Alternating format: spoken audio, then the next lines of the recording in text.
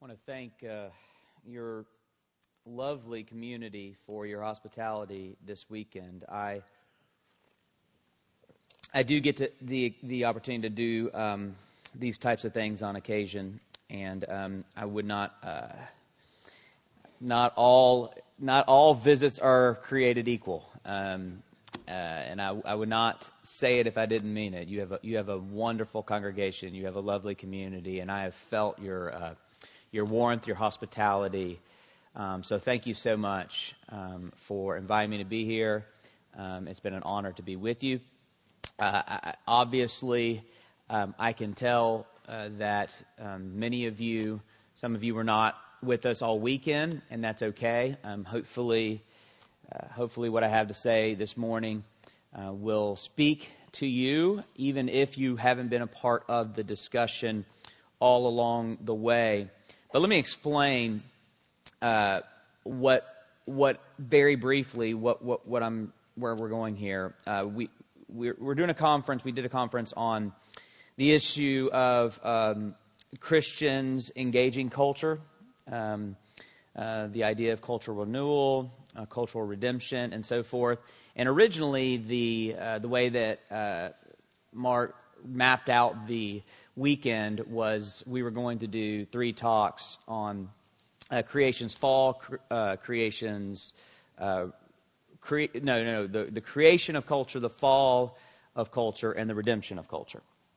And as I got into the first evening, I'm notorious when I speak at things like this. I'm notorious for kind of reading where the Lord has us and changing things up. And so I did change things up, and we got a little bit more practical with some stuff this weekend. But I want to return to the theme this morning and cover that creation, fall, redemption motif that is the overarching story of Scripture. So basically, I'm going to take what I was going to do for the whole weekend and somehow condense it down into one sermon. Don't be scared by that. I promise we won't be here too long. But let me read 3 passages of Scripture.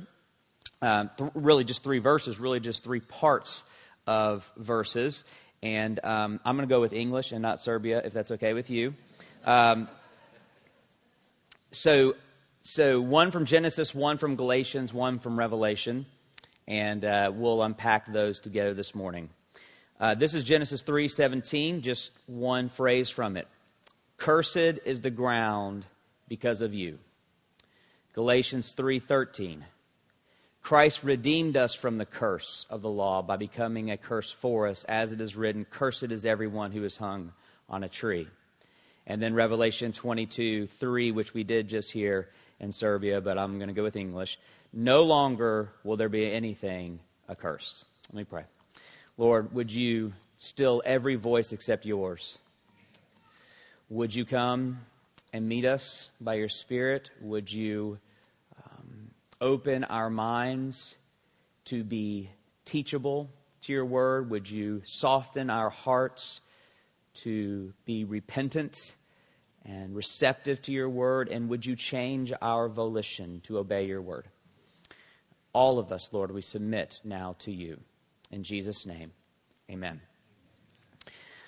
I do think it's important for us to return to, here at the end of our time together, to return to this greater story of what God is doing, how he outlines it in Scripture, and what God is doing in our world. And the reason is because anytime you talk about cultural engagement, anytime you talk about the Christian calling to redeem the world, in my experience, the greatest stumbling block is a lingering cynicism that all of it is in vain. It makes for a good conference. We've had a good time together talking about these things, but come on. Are we really expecting to get anywhere with this? Are we really expecting to believe that injustice will actually be overturned by justice? Are we really expecting to believe that evil will be overturned by righteousness? Are we really expected to believe that Jesus will reign over every square inch when every square inch that we know seems so infected by sin and the fall? I think if we are honest with ourselves, and I'm giving you freedom to be honest this morning, I think if we are honest with ourselves, we view cultural redemption like the Greek mythology Sisyphus. I don't know if you're familiar with that tale, but according to Greek mythology, Sisyphus was an arrogant and deceitful king, and his punishment from the Greek gods is that he was sentenced to an eternity to push a boulder up a hill for all eternity, and just as the boulder almost gets to the top, it rolls back down. And so his eternal plight is laboring to get somewhere he will never get. A tortured existence. So though we would not express it, I think in our cynicism, this is what we believe is the essence of the Christian project. Are we really getting anywhere? And when it seems as though we actually do make some form of progress, it is only met by the inevitable regression. That suspicion is crippling. It is paralyzing to everything that we have discussed this weekend. Why try if it's all in vain? So I want to close our time together this morning with a word of assurance. Yes, what you do matters in this world. Yes, we are going somewhere. Yes, the destiny of this world actually is all things new. That's the promise. But here's the challenge. It's not on our timetable. It's not our ways, it's His ways. God's people have always been forced to be patient as a people. A people forced to hold on to promise and wait upon the Lord.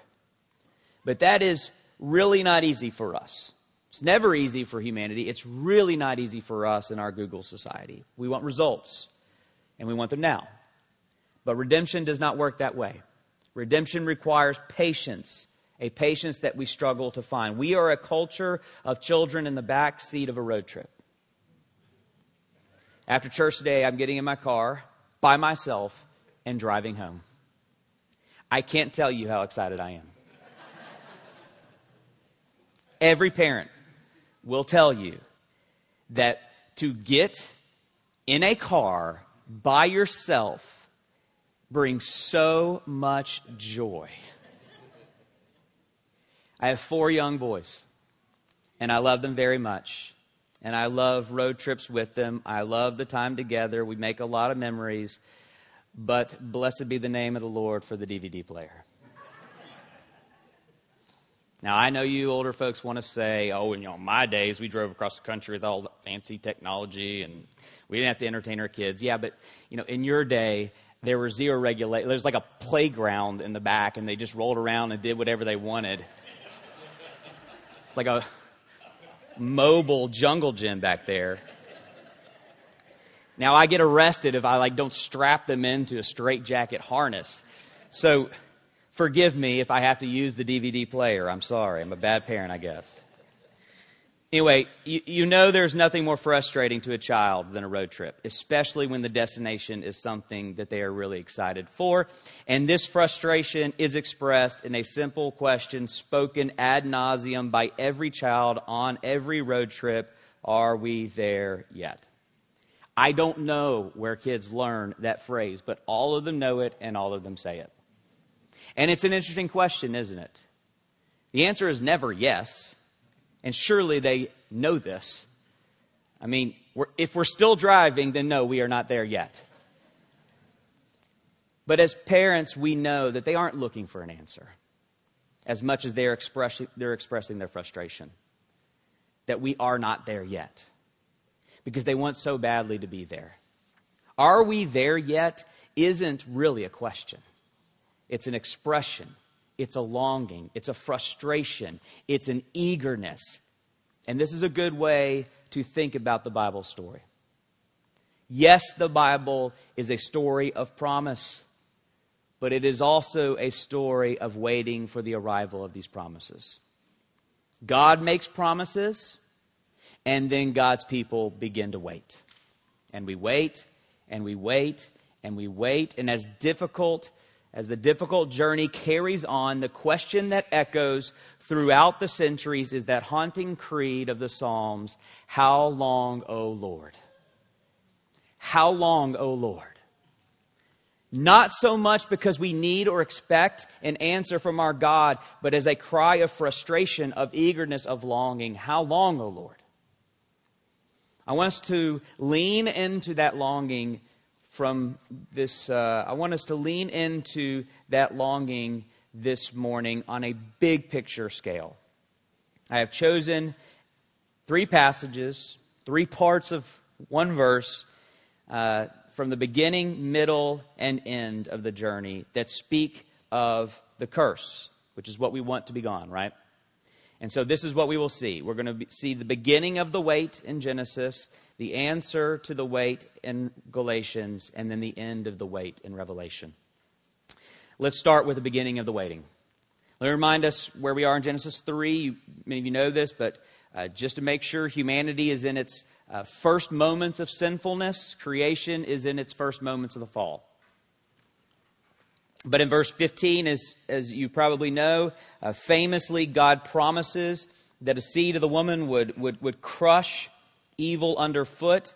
It is his first promise of a Redeemer, his first promise of the Lord Jesus. That's the good news. The difficult news is that he doesn't tell them when it will happen. In fact, he promises that there will be a long and painful journey as they await the fulfillment of his promise.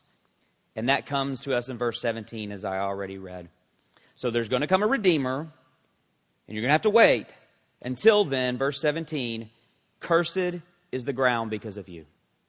Because of what you have done, Adam, creation is now a cursed creation. And then he describes what life will be like in this cursed world. In pain you shall eat of it all the days of your life. Thorns and thistles it shall bring forth for you.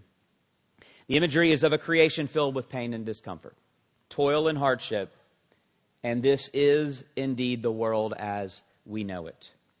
And then God pronounces the ultimate price of the curse. You will suffer till you return to the ground, for out of it you were taken, for you are dust, and to dust you shall return. Ultimately, the curse demands our death. So we suffer, and then we die. This is the plot of every story beneath the curse. But what we need to understand is that God's curse over creation is not aimlessly vindictive. You know, pain is actually a mercy. It's not pleasant, but it is merciful. Pain serves as a symptom of a deeper problem. This is why so many of our cancers are so deadly, because they don't have the symptoms of pain until it's too late. You want the pain. You want to know something's wrong. Pain will not allow us to go on ignoring the deeper problem. It is a relentless reminder that something is off. And ultimately, if you do not ignore the pain or numb the pain will drive you to the cure.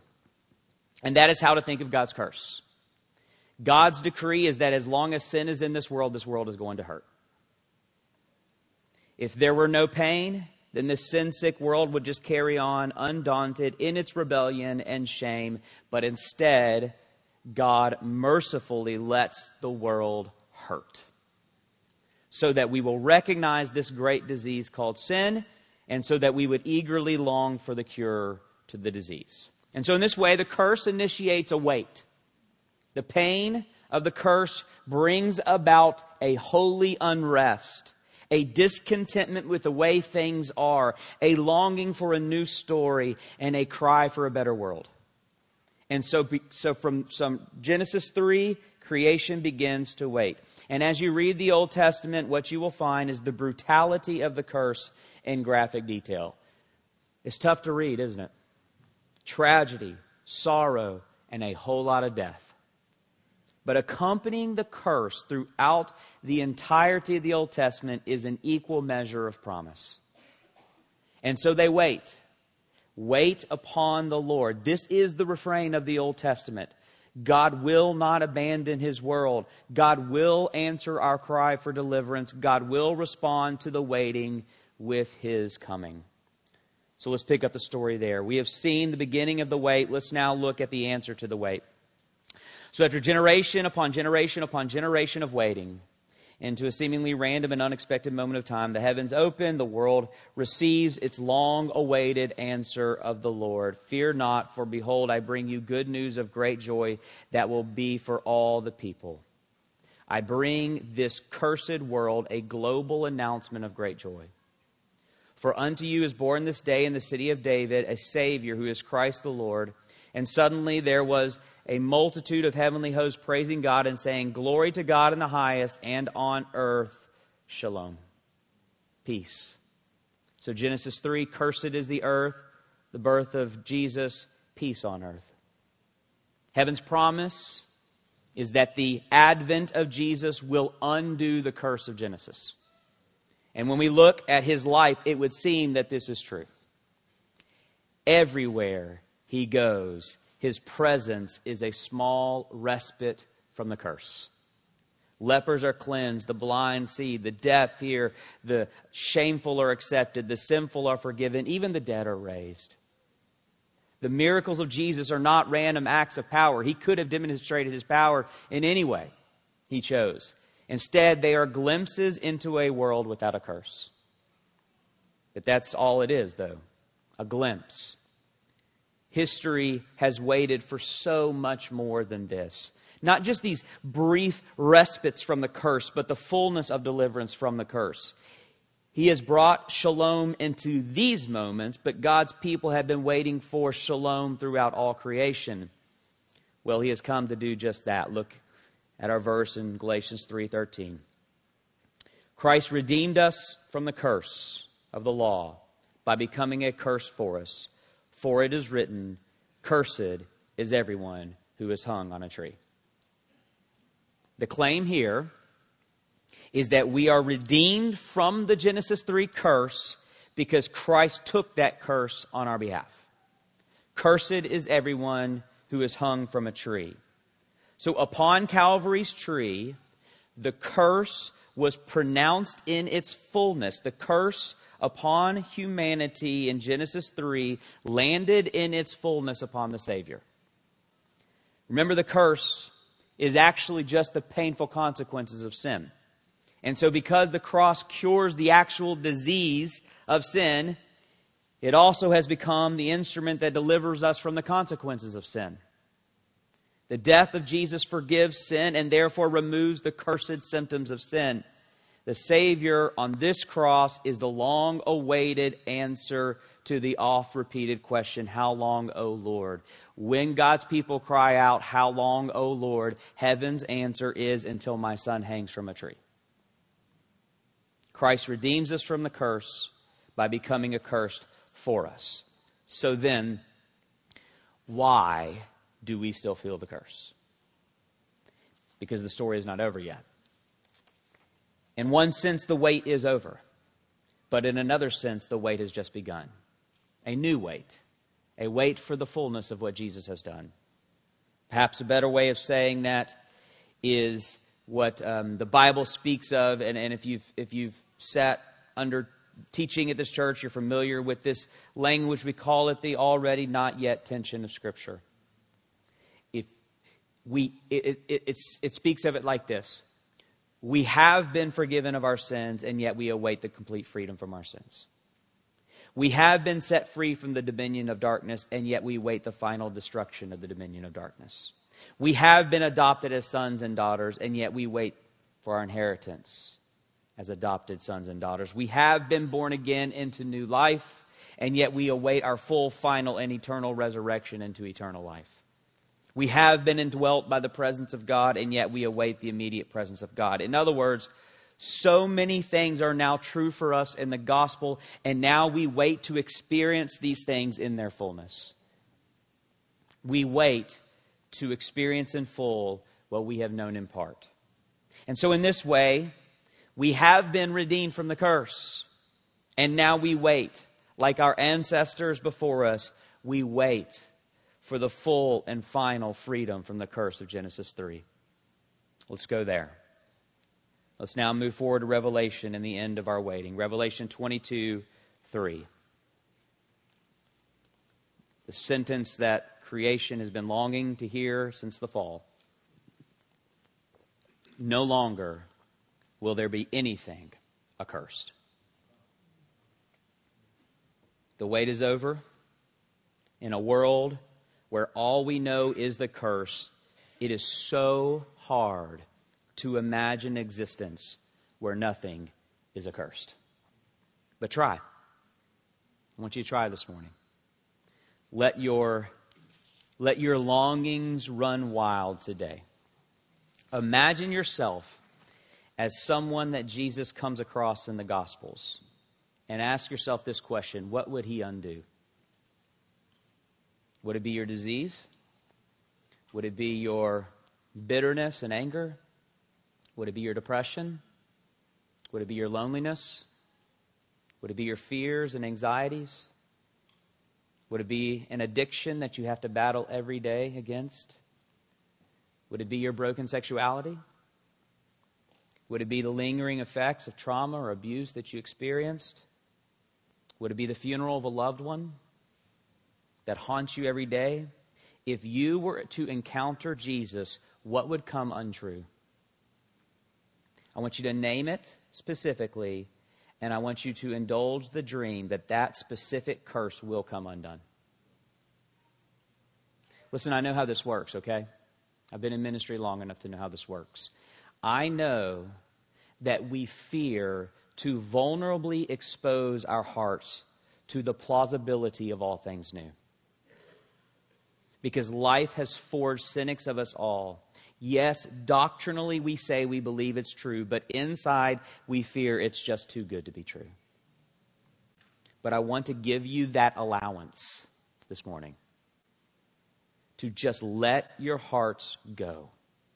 Indulge hope. Feast on promise. Let your longings run wild of how good it could be, knowing with certainty that whatever you imagine, it is sure to exceed. And then, expand your imaginations out to a global scale. Imagine a world where nothing goes wrong. Every time you say in this life, that shouldn't be. Everything from a pandemic to a stub toe, to orphans in this world or weeds in your yard. Every single that shouldn't be will not be.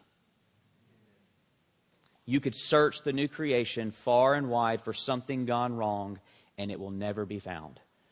Just like in our world, it seems that at times we search this world for anything good and we can't find it. Creation's liberation from its bondage to the curse, set free to shine in all of its beauty, splendor, and majesty, groaning will give way to rejoicing as the wait gives way to promise. Now that's the good news. That's the promise. The difficult news is we're not there yet. I'm sorry. I wish we were. There's more waiting to be done. The application of such amazing promise is to wait upon the Lord a little longer. So much of what it means to trust in God is learning to wait upon God. And this is so hard for us. Again, so much of our life is an attempt to subvert the wait. Meaning, we numb out the wait with endless distractions, just filling our lives with so much triviality that we forget that we are actually within a story that is heading somewhere. We undermine the wait by lowering our expectations of the promise. In other words, we turn our visions of heaven into the American dream so that fulfillment becomes something that we can self-produce, something we don't have to wait for, we can have now. We protest the wait by lingering anger, frustrations, impatience, discontentment, which erupt when things inevitably don't go our way. We give up on the wait through despondency and pessimism and self-pity. There is no hope. What's the use? All of this is too good to be true, or at least it's too good to be true for me, right? That's how we work. And so you just give up on the wait. We must resist the ever-present temptation to escape the wait and actually embrace it. Perhaps even consider that the wait is good for you. There's a reason why God makes us wait. There has to be, right? He's sovereign. I wonder if the wait is supposed to do something to us. Perhaps the wait is a tool of His sanctification. I wonder if the wait is intended to train us in the ways of dependency. I wonder if the wait is intended to give us that elusive virtue that we struggle to find, this thing called humility. I wonder if the wait is intended to convince us that we are not in control, that providence does not follow our agenda. Perhaps the wait is teaching us the foolishness of that original temptation that cursed this world in the first place, that insane notion that we can be our own God. Perhaps the wait is showing us we're not God. Perhaps the wait is teaching us to be human again. Brothers and sisters, the wait is actually good for you. It's hard, but it's good for you. So train yourselves in the ways of waiting. But as we wait, we do so knowing that our wait is not in vain. What we see throughout Scripture is that nobody has ever waited upon the Lord without the Lord answering. It's never happened in Scripture.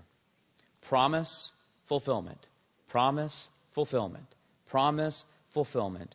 All showing us that His ultimate promise will be met by ultimate fulfillment. We are going to get there. You know, when a child repeatedly asks, "Are we there yet?" this does not just reveal their impatience with the journey, but also confidence in the journey. A child never says, "Are we going to get there?" A child always says, "Are we there yet?" There's never a doubt that they won't get there.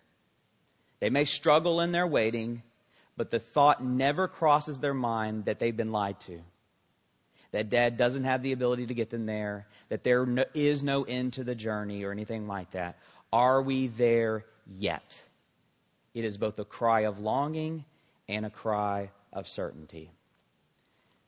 So Genesis, cursed is the creation.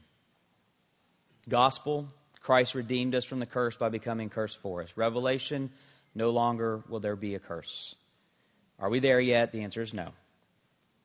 In light of our conference, what I want you to know here is that the no longer will there be anything accursed is not just our comfort, it's our commission. All things new is not just a promise we hold to, it's something we're trying to make a reality. We labor as those who know all things will be new, knowing that Jesus will take our labors and make all things new. But are we there yet? The answer is no. There is more waiting to be done. There is more work to be done. But as we wait as those confident that we will arrive. Confident that our Father will get us there and all of creation there to that blessed destination of no longer will there be anything accursed. Let me pray for us. Lord, it is so hard to hold a promise. It is so hard to wait. It is so hard to walk by faith and not by sight. By sight, we see a world falling apart. By sight, we see our small little efforts to stand for Jesus and fight for justice and love mercy. We see these efforts as vanity and not producing the results we want. But Lord, we don't walk by sight. We walk by faith. And faith tells us that you are coming, that you will make all things new. And when the curse is lifted and when all things are new, all of these labors that we have thought, assumed are in vain, they will be made known. And eternity will tell the story of a people who waited upon the Lord and were glad to wait. Thank you for promise. Thank you that you are risen from the dead as a guarantee that one day all of creation will be risen from the dead. Leave us, Lord, in that assurance we pray in Jesus' name. Amen.